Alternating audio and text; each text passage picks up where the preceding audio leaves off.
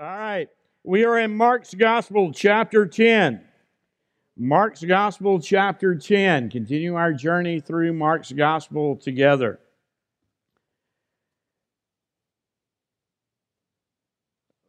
Let's pray together. Father, align my heart and my mind with yours. May your Spirit take the Word of God, give us understanding and make it alive within us, that we will understand you more fully and completely, and that we will understand that which you have called us to be and to do in our homes more completely, more fully. This I pray in Jesus' name. Amen. Mark chapter 10, beginning in verse 1. Then he arose from there and came to the region of Judea by the other side of the Jordan. And multitudes gathered to him again. And as he was accustomed, he taught them again. The Pharisees came, and they're always such a joy to have in the worship service, aren't they? You just enjoy it when the Pharisees show up. The Pharisees came and asked him, "Is it lawful for a man to divorce his wife?" Well, that's an interesting question, isn't it? You fear of all the things they might have been interested in, having the very Son of God right in front of them, their Messiah, they ask him, "Is it lawful for a man to divorce his wife?" And then it tells us why they asked, testing him. And he answered, and he said to them, interesting thing. When someone asks Jesus a question, most often he replies with a question. You will find I follow that same pattern. Usually when you ask me a question, I'll respond with a question. I figure if it's good enough for Jesus, it's good enough for us, right? And he answered and said to them, "What did Moses command you?" And they said, now they were scholars of the law. They knew the law. They knew what Moses had told them. They said, Moses permitted a man to write a certificate of divorce and to dismiss her. In fact, in that day and time, the only thing a husband had to do is write out a little certificate of divorce and give it to two witnesses, and he was divorced for whatever reason he wanted to be divorced. All he had to do was just write out the little paper, give it to two people that witnessed it, and that was it. And Jesus answered and said to them, because of the hardness of your heart, he wrote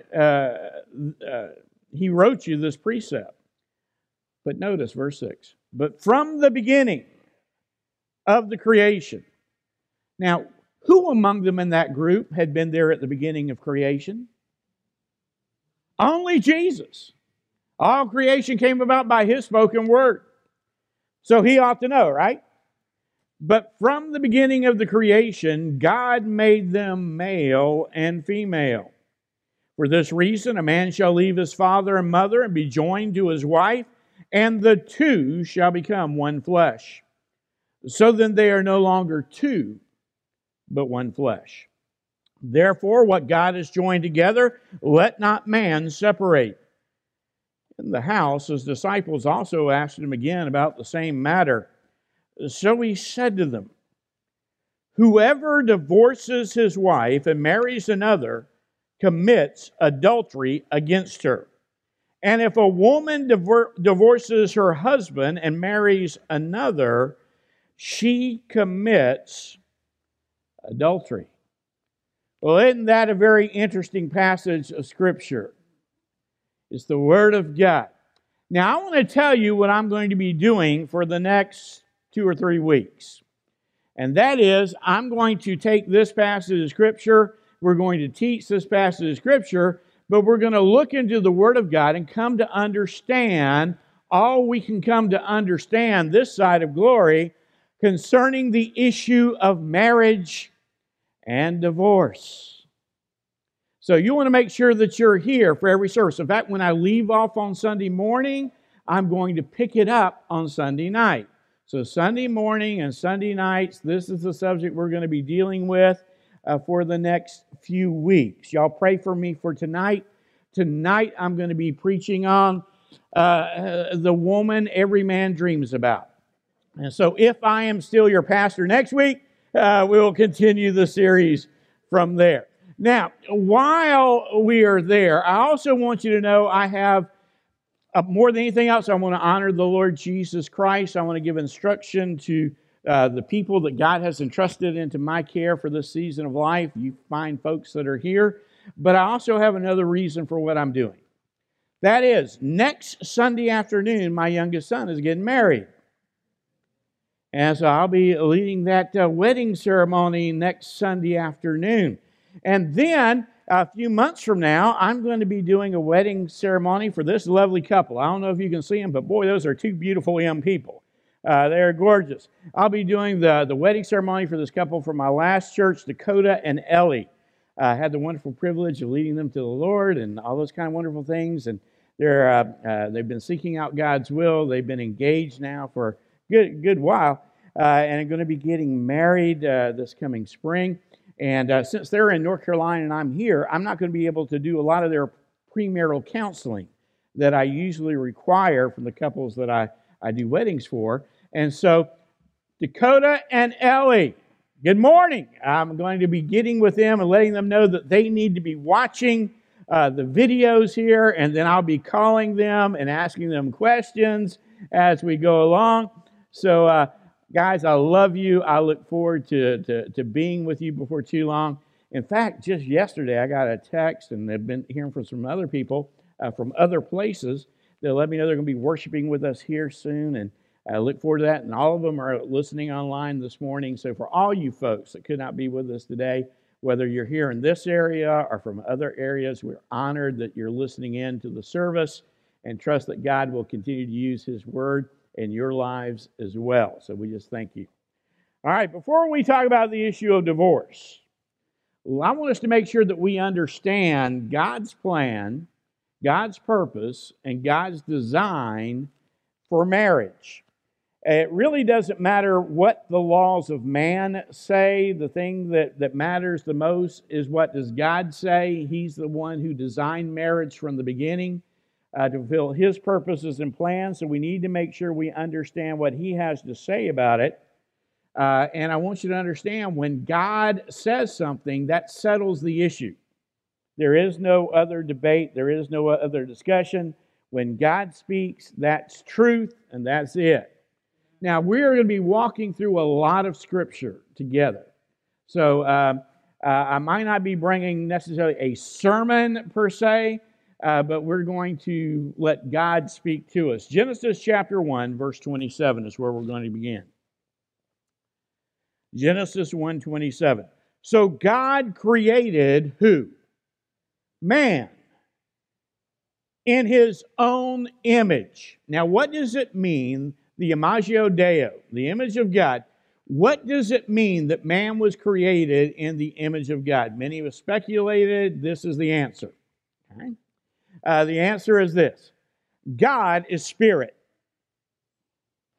Man was the only thing that God created that also had a spirit. Therefore, man was the only part of God's creation that could commune and fellowship with God. Now, all the animals, they have emotions, they have a body. I think they even have a soul, so to speak. Okay? If you don't believe an animal has emotions, if you think made in the image of God is intellect and emotion. My dog has intellect. And if you think, well, we can make choices. My dog makes choices. Now, I have a smart dog. I have a little Sheltie. Little Shelties are herding animals, and they have herding instincts. And my dog's pretty smart. My dog can do some neat things. Courtney's taught my dog some things, and the dog does great things. My dog has emotions. When Courtney leaves, he grieves. There are times when he's happy. There's times when he's sad. There's times when he is excited. There are times when he's lonely and wants attention. My dog has emotions. My dog has intellect. My dog makes choices. I call my dog. My dog decides whether it wants to come or whether it doesn't want to come. My dog makes choices when I'm sitting there like this morning eating my sausage biscuit. And he knows from time to time, Rob and I, when we're eating our sausage biscuit, we'll drop him a little piece of sausage. He stays right there at my feet looking at me. Okay, Dad, give it to me, give it to me, give me. And I tell him, go away. And my dog makes a choice. I'm not listening. I'm not doing it. I'm staying right here to get what I want. So my dog can do all those things. What's the difference between me and my dog? Robin's listening. She's saying, yeah, I'd like to know the answer to that one too. And that is, what's the difference? The dog behaves better. That's what. What's the difference? One day my dog's going to die. And when my dog dies, as much as I love that dog, that's the end of that dog. Why? Because that dog doesn't have a spirit. It's our spirit that leaves our body and goes to be with the Lord. My dog, while it knows me and knows my wife and my daughter and maybe a few other people in the family, doesn't know God. Because it doesn't have the concept of being able to understand the concept of God. Because the dog doesn't have a spirit. Well, man does. We are created in the image of God. In the image of God, He created him. Then notice, male and female, He created them. Question, did God create any other people? He didn't. He created them, and how did He create them? Male and female. Well, how many genders are there? 2. In fact, you search the whole Word of God, and you only find 2. Now, God is all-wise. God is omnipotent. God is perfect. Does God make mistakes? No. So when He puts a spirit inside the body, He creates that spirit also to correspond to the body He puts it in with gender. Do you think God makes mistakes when I put the wrong spirit inside that one? I put a little girl spirit in a boy's body. Is that possible? Well, God puts us with a spirit with certain inclinations to long for a companion. Does He put a spirit in a body that longs for a companion just like that person? In other words, a spirit that desires another man, a woman for another woman. No, He doesn't. No, He doesn't. Those are mental health issues. Mental health issues. They're not issues of desire, emotion, or feeling. It's a very interesting thing to me. One of these days, I'll hopefully get to a sermon on dealing with these issues, so I don't want to deal with it at length, but just to kind of make a statement, and that is this. It's interesting to me. We make certain decisions about sexuality and even build them into our laws.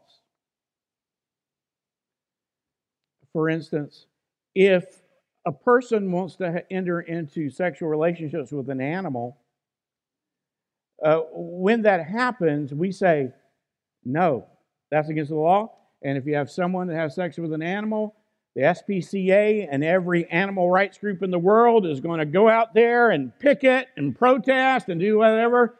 They wouldn't allow that, would it? Because that's abuse. And if a person, we say, has sexual desires for an animal, we say they need to go to the doctor.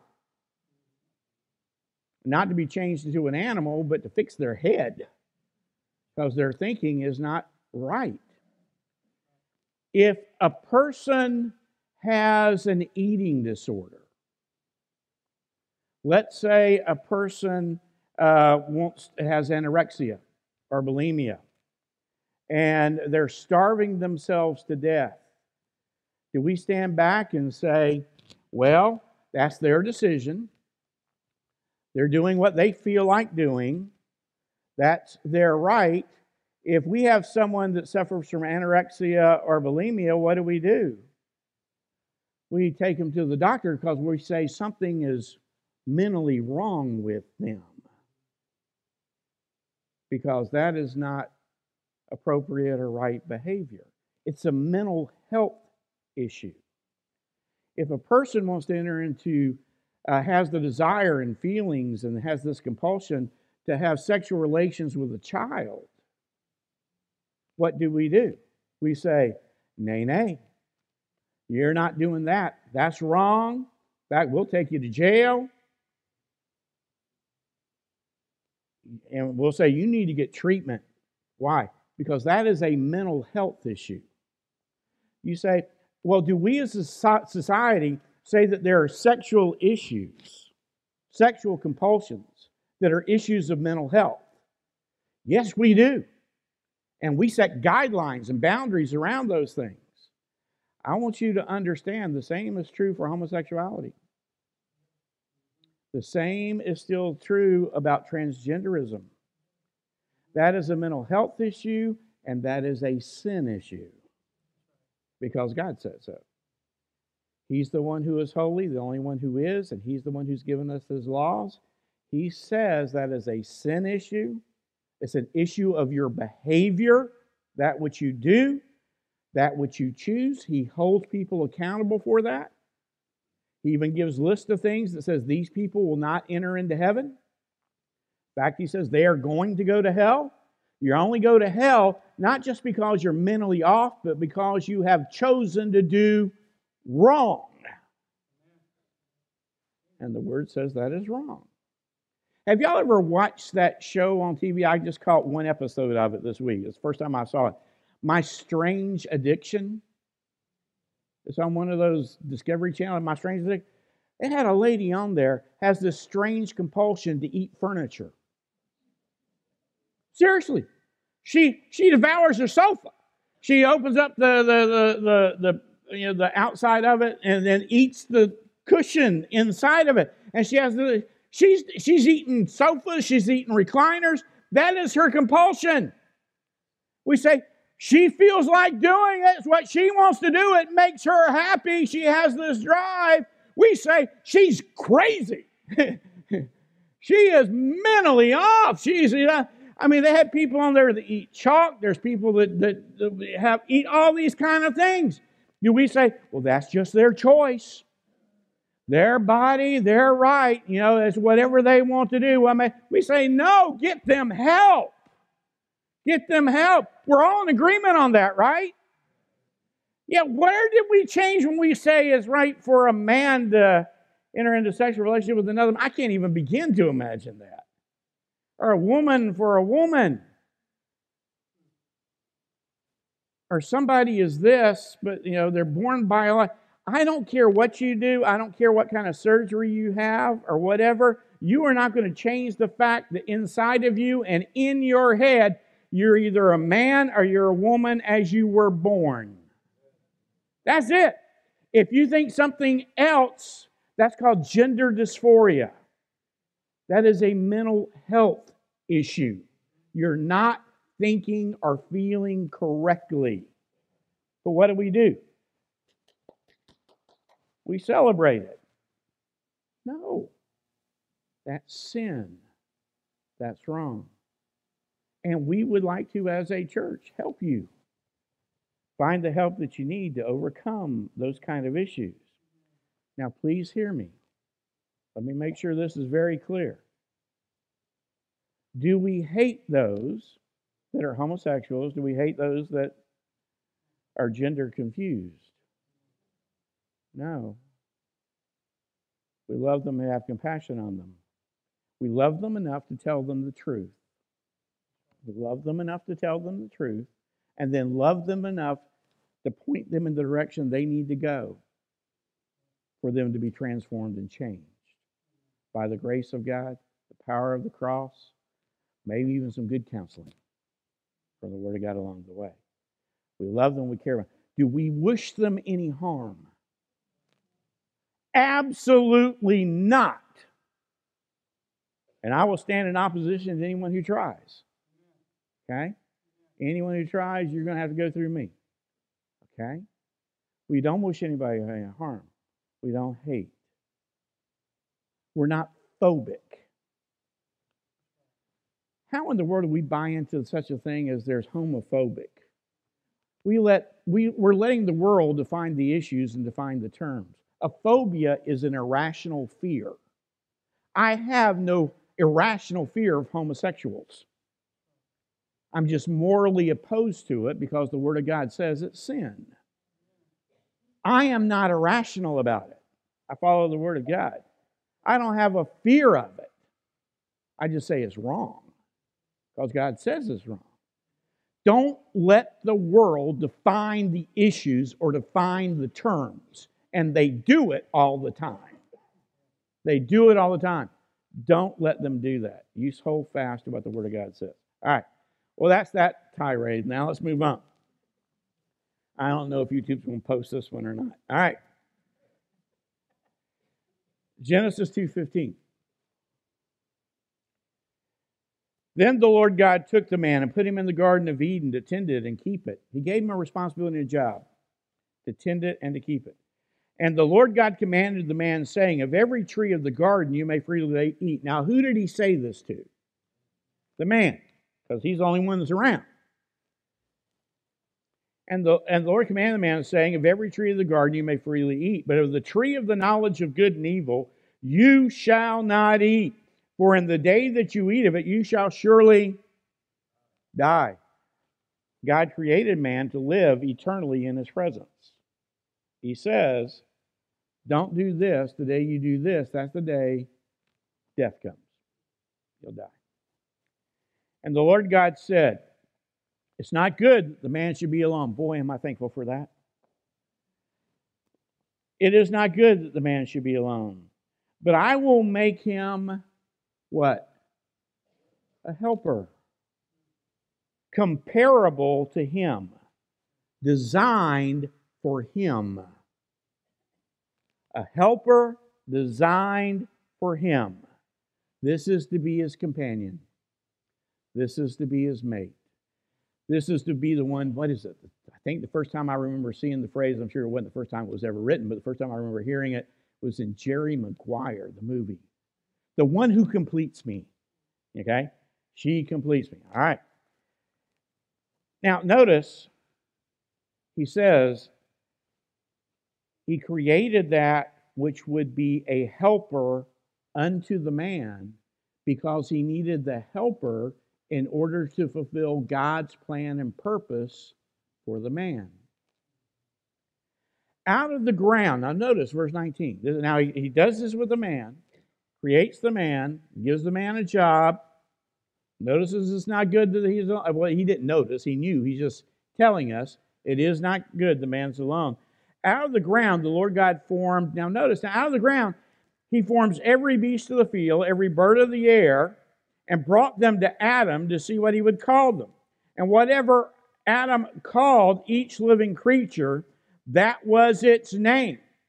So Adam gave names to all the cattle, to the birds of the air, and to every beast of the field. You say, wait a minute. I don't get this. God creates the man in his own image out of the dust of the ground, gives him a wonderful place to live, gives him a job to tend and to care for the garden. Hey, it is not a good thing the man's alone. And the very next thing after God says it's not good that the man's alone, he brings all the animals. Say, Adam, come out here. And he brings all the animals by Adam. You looking for a helper here? Brings all that. And Adam names all the animals. And whatever he called the animal, that was its name. Why'd God do that? Number one. In Scripture, when someone names something, when someone gives something a name, that is stating they have authority over it. To give a name says, I have authority over this. So, he told man to tend the garden. Another passage says to have dominion over all I've created, to have authority all I've created. To demonstrate that authority, he brings them all by, and Adam names them, demonstrating the man has authority over all the other creatures God created. Please understand that.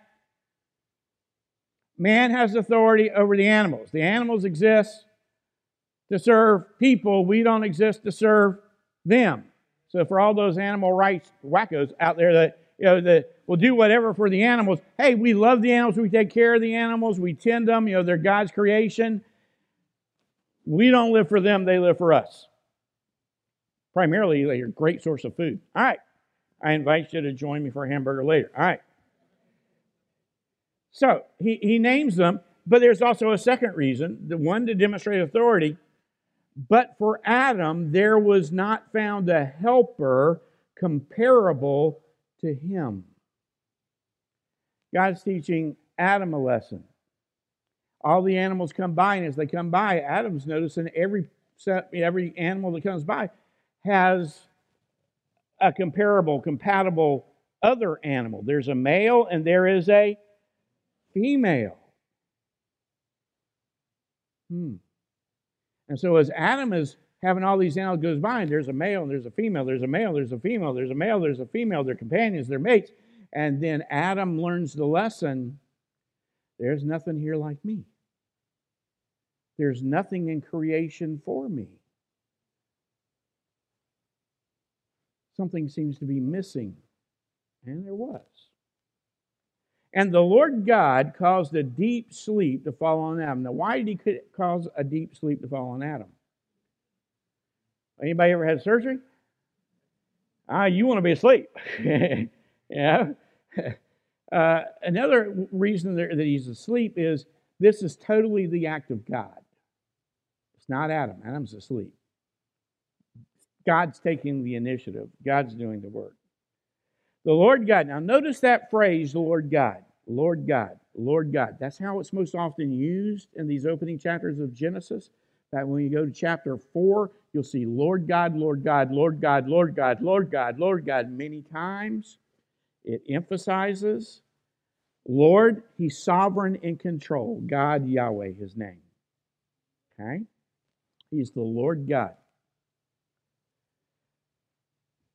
There's a reason I emphasize that. We'll get to that hopefully in a little bit. And the Lord God caused a deep sleep to fall on Adam, and he slept. Some just do that for my preaching. So I don't know if God did it, but they just slept. Now notice, and he took one of his ribs and closed up the flesh in its place. Then the rib, which the Lord God had taken from man, he made into a woman. Now, interesting thing. God took the dust of the ground and made the man. But he made him in his own image and own likeness, blew into his nostrils the breath of life, which spirit. He made the animals from what? All the animals were made from the dirt, from the ground. Seems like to me, if next thing you're going to make a woman, what would you make it from? Why couldn't he make it from the ground? He made the man from the ground. He made the animals from the ground. Now he's going to create another person. Why didn't he make it from the ground? That's his pattern. That's what he's been doing. Must be something different about this creation. Must be something different about the relationship between the first creation and this creation. He took a rib from the man. He took part of him. Now, God made the dirt. He called the earth into being, spoke it into being, took some dirt from that earth and shaped and formed the man and the animals, and now he's taking a part of the man that he has created. Well, why didn't he take part of the man and make the animals? He could have given a little toe. He could have done something. I mean, surely there was some part of the man he could have made animals with, but he didn't. He took a part of the man. The only thing he did is then he made a woman that was compatible and comparable to the man. Why? Because he's taking her from his flesh And then he is going to make them of one flesh. One flesh in body, and then one flesh in spirit. Also, you notice he took the rib. Why? He could have taken anything. Why not that little toe bump? He took a rib. Why? From his side, so they go side by side through life, connected to each other, in union with each other, in fellowship with each other. Also, the rib's really close to the most vital of all the organs. The heart, the lungs, all those things that are the rib cage. It protects all those things. And the man was going to be a protector of his wife. So, he took a part of his flesh, part of his bone, and from that, he made the woman. So there's an interesting spiritual dynamic at work that only exists as far as a type of connection between a man and a woman.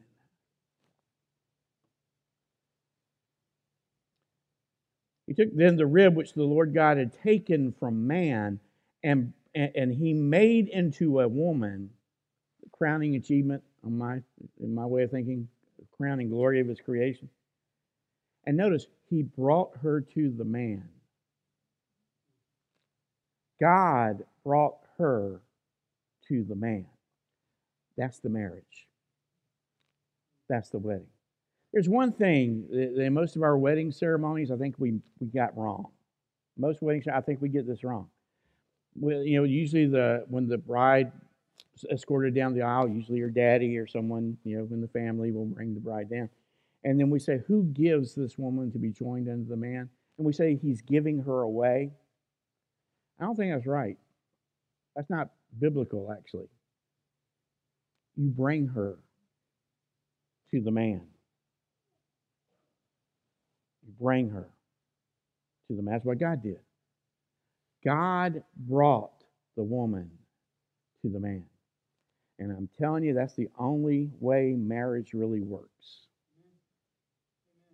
Wait for the woman God brings you. Women, wait for the man that God brings you to for his purposes, his glory. Not because he's built, right, or got money. And Adam said, now here's the name. Now, where did Adam's name come from? Where did Adam's name? He said, Adam. It came from God. When God named him, it was a way of showing his authority over man. And Adam said, now what does he say? You missed something in the Hebrew. You missed something in the Hebrew. It's usually not translated into the English translations. So let me tell you what it actually says. Okay? Literally, I'm not making this up. When Adam sees the woman that God has brought to him, he wakes up, sees her, and says, best English translation, wow! It's an exclamation. Wow! This is it. That's what he says. Why? Because he'd been looking at all the animals, didn't find it. Didn't find that which was comparable to the man. So the first words out of his mouth are, wow, this is it. He knows that instantly. This is the one.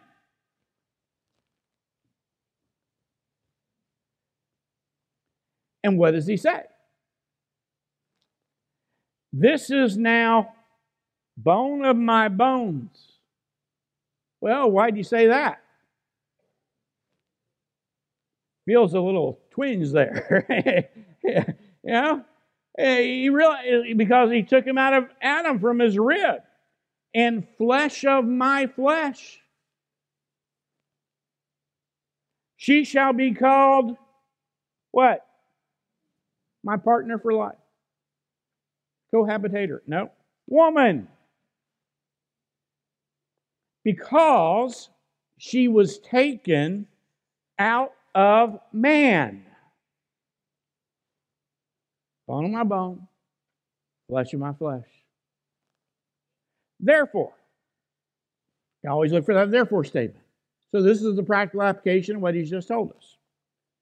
A man shall leave his father and mother. Now, where's their father and mother up to that point? Nope, so he's speaking a word of prophecy. This is what's going to happen as a result of Adam and Eve coming together. He's saying this is how it's going to happen from now on. A man shall leave his father and mother, be joined to his wife, and they shall become one flesh. There's a leaving. There's a joining. I like the old King James word better. There's a leaving and a cleaving. In order for marriage to work, man and the woman have to leave mama and daddy. You got to leave mother and father. Now, that's not just talking about geography or whatever. And you're always to honor mom and dad all the days of your life. You will always honor them.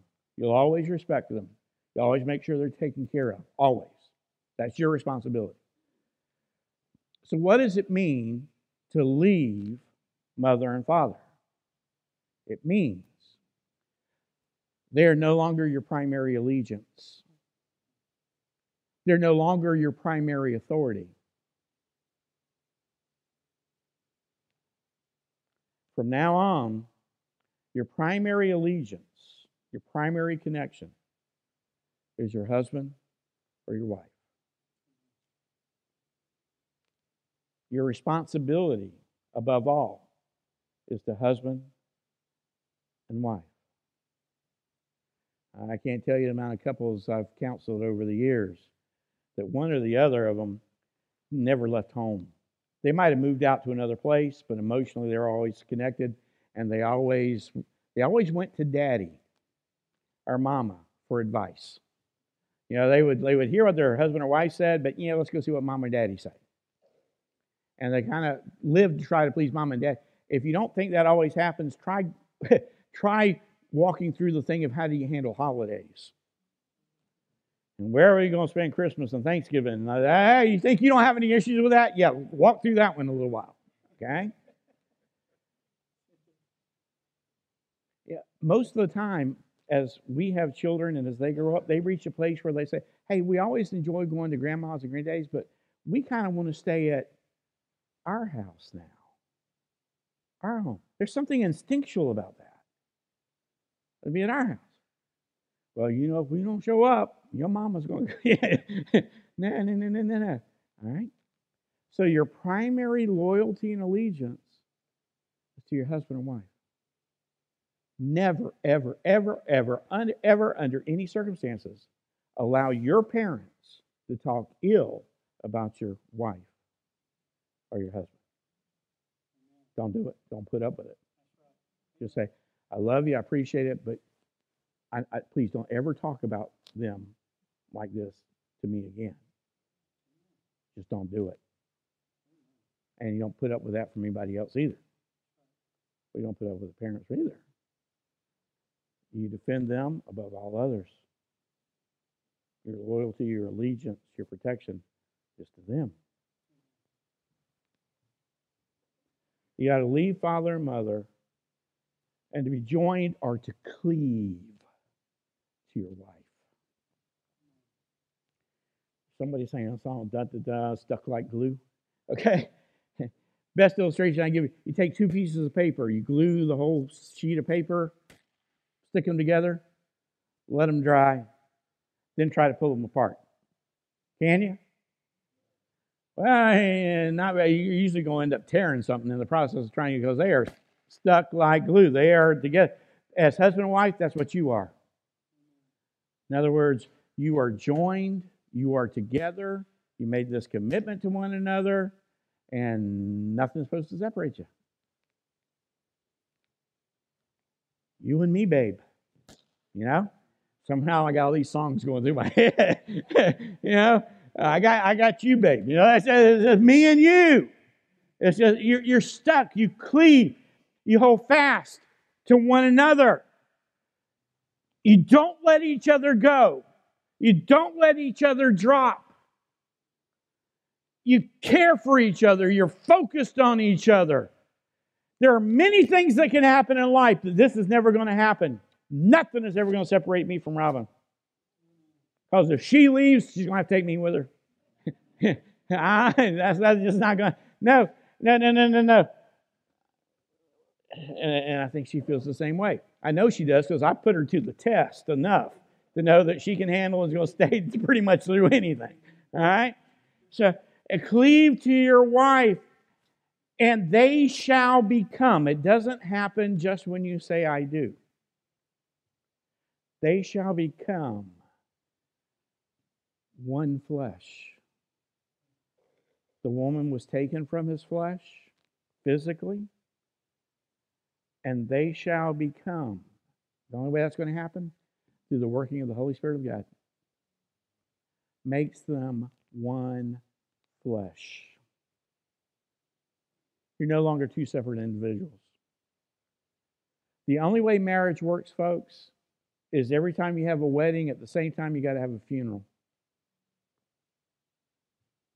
If you don't have the funeral, you'll never have the marriage. You might have a wedding, but not a marriage. When you stand before whoever you stand before and you say husband, you say, I do, and the wife says, you'd better. Yeah. When that happens,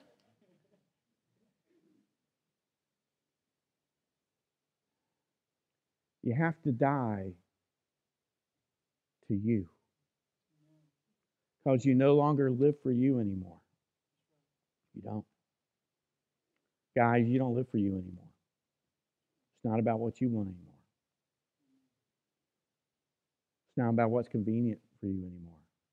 It's not about how you feel about what you should be or do. It's all about her. I live for her. I live for her. And guess what? She dies, and she lives for me. And if both of you don't die, you're headed for trouble. Now, come to think about it, that sounds a lot like what it means to get saved. In just the previous chapter, chapter 9 here in Mark's Gospel, he's just told them, if you want to follow me, if you want to be joined to me, if you want to come after me, you must, number one, deny yourself, take up your cross, follow me. You got to die in order to be born again. If you don't die, you're not born again. You're just trying to add Jesus to who you are. Who you are has got to die. So that which remains is Him. Works the same way with marriage, folks. There's a reason Jesus often makes the comparison. Paul makes the comparison between marriage and the husband-wife relationship and his relationship to his bride, the church, those who belong to him. Marriage is the greatest illustration of the relationship between us and Christ that exists. Same principles apply. You got to die. And if you don't, and it's about you instead of them, you're going to be disappointed, you're going to argue, you're going to be frustrated. It's just not going to happen.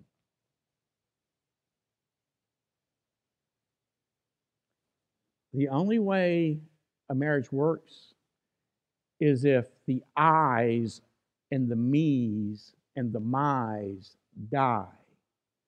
And the only thing that remains is us and we and our.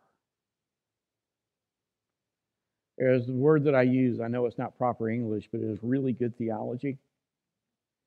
There's an usness that has to be in a marriage relationship. There will never be a time Now, from the time you make this commitment, and according to Malachi chapter 2, Proverbs chapter 17, you enter into a covenant of marriage, a covenant not just based on a marriage license, but a covenant commitment between you and God. From the moment you enter into that covenant, there will never be a time that you are to think about what's best for me or what do I want. Never another day when you'll think like that. From that day forward, it is what's best for us. What do we want? How does what I think, feel, or do impact her or him? That's you have to completely reorient your thinking. You've got to, like in the Christian life, you've got to renew your mind about Christ and sin and everything else. In marriage, you've got to renew your mind. You've got to change the way that you think about you, about y'all, and about life together. Now, how do you renew the mind in the Christian life? Through the Word of God. You fill your mind with the Word. How do you renew your mind about your marriage? Exact same way. You got to see, what does the Word of God say? What does the Word? Because the only thing that matters is not what I think marriage should be, what God thinks it should be. Now, here's a problem with that. Most people think marriage is supposed to be what they saw in their parents and their marriage. It's the greatest example you've had. You've lived with them. And so you grow up kind of thinking that a man is supposed to be like this, and a husband is supposed to act like that. And this is how they treat each other. This is how a woman is what she's supposed to be. This is how she's supposed to act in her marriage. And so you grow up thinking, so that's what I need to do. And you have expectations. If you're a young lady, you've been watching your daddy all your life, and daddy always comes home and he does this, and he says he gives mom a kiss, and he does whatever, and this is how mama does. And so now you're married to your husband. But the problem is, he's not your daddy. He's him. And so you're expecting this is how he's going to treat you. Because that's how daddy treated mama. Daddy's the greatest guy in the world. You know? So you see how he does it. You expect your husband's going to do the same thing. And guess what? He doesn't do it. He doesn't do what you saw daddy do. He didn't talk to her the way daddy talked. He didn't do the same stuff. And so you're thinking, he don't love me like he's supposed to, or like he says he does, because if he did, he'd do this, because that's what husbands do, because that's what daddies did. Or on the flip side of things, husbands, you get married, you got that beautiful wife, you love her, she's going to be just like mama. I don't understand why she don't pick up my dirty underwear. Mama always did. Hey, wait a minute. Mom cooked 3 meals a day. She says, I got to pick up something at Burger King or Wendy's and bring it home? Well, what's this about? I mean, you know, she don't bake the cakes I like Mama did. When she tries, they're not quite like Mama's. Guys, I'm going to give you a great piece of advice. If that happens to you, don't you open your mouth and say anything. Don't you ever utter the words, well, that's not like Mama did it. Woo! You'll be sleeping outside. I don't even know if you'll get the sofa. All right? No, just don't do that. But we have these expectations based on what we've seen.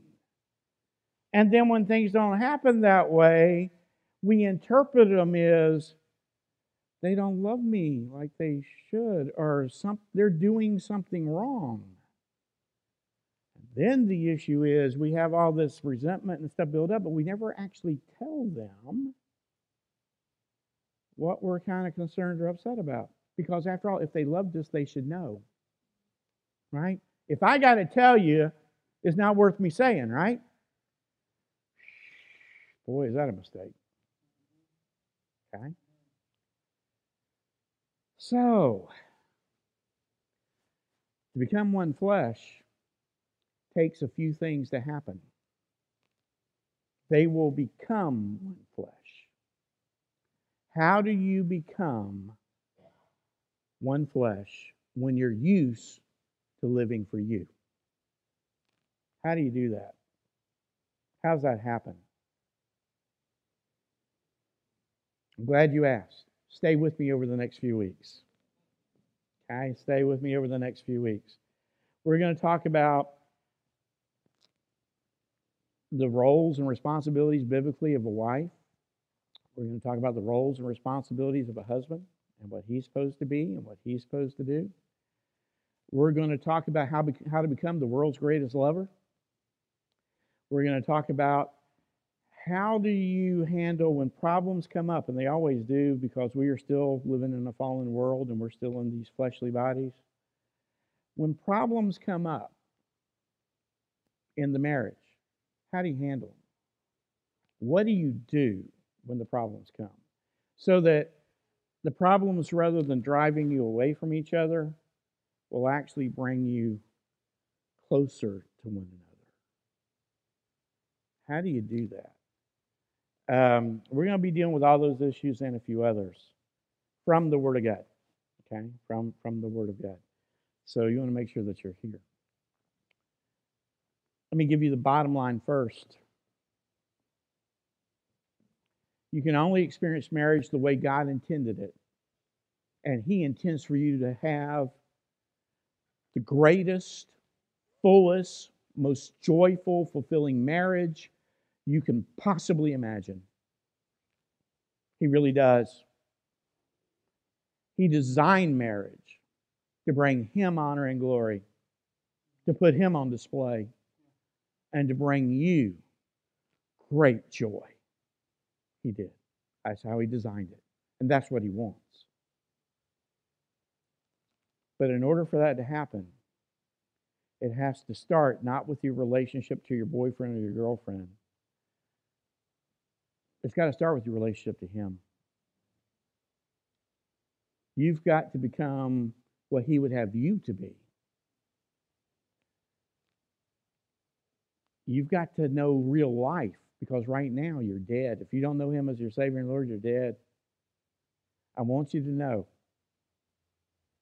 if you're lost, you don't know Jesus Christ as your Savior and Lord, you will never be the husband or wife. You will never be the husband or wife that God desires you to be. It's impossible. Because I know you're going to argue with me about this, but it's the Word of God. You will never, ever be able to understand love in all of its fullness until you experience His love and He places His love within you. Every other type of love, apart from love that comes from God, is a cheap counterfeit that never measures up, no matter how hard you try. You just can't do it. That's why you have to start with making sure you're in right relationship with God. You've been born again. He's given you a new life. And that's why, young folks, whenever you're dating, you got to look for someone. Number one, you got to be a Christian. You have to look for someone that's just like you, another Christian. You got to look for that. We'll look in the Word a little bit and see why. Because the only way you will ever become one flesh is become one in Christ. Become one with Him. If you don't do that, you'll never be able to become one with another human being. You can become sexual with each other. You can be passionate about each other. You can care about each other. But you'll never, ever experience oneness, completeness. apart from two Christians being together. So that's the biggest issue you got to take care of. I want you to understand, you cannot be the husband God designed and called you to be apart from His Spirit living in you, guiding you, equipping you. I'll show you that from the Word tonight. You cannot be the wife. You can't be the wife that God has called you to be and designed you to be apart from the Holy Spirit living within you, equipping you, empowering you, enabling you to do it. You just can't do it. And the harder you try to do it apart from that, you will end up frustrated and exhausted because you're always going to be looking for something you know you need and never experience it. Never experience it. You'll be looking to your spouse to meet the needs within you that only God can meet in and through them. I want you to know that other person, there's some needs you have in life that they will never be able to meet. Only God can. And even the things God placed within you that He designed them to do, they're not going to be able to do apart from Him. So a home and a family and a marriage starts with God. God. If that's where you are, there's a lot of hope for you. It can become what He designed it to be. I want you to know that. It can become, and you can experience it. If that's not where you are, rather than focusing on the problems of the marriage, focus on the problems between you and the Lord. Get that right. Then He'll help you fix the other things. I want you to know your marriage can be a little bit of heaven on earth. It really can. Your marriage can be a little heaven on earth. That's the way God designed it. But if you don't do it His way, you'll be in a living hell. I promise you that. Okay? Father, we have looked into your word. We come to see what you have to say as we continue our journey together. Help us to be able to come to understand you and your truth and know how to apply it to our lives. Because we are, even those of us that are saved, we're still living in a fallen world. We're still living in a fleshly body. We need your help and your insight. We need your knowledge, your truth, your wisdom to make our homes the homes that glorify you and bring great joy to us. Help us, teach us, guide us, change us as we walk together through your word. This we pray in your name.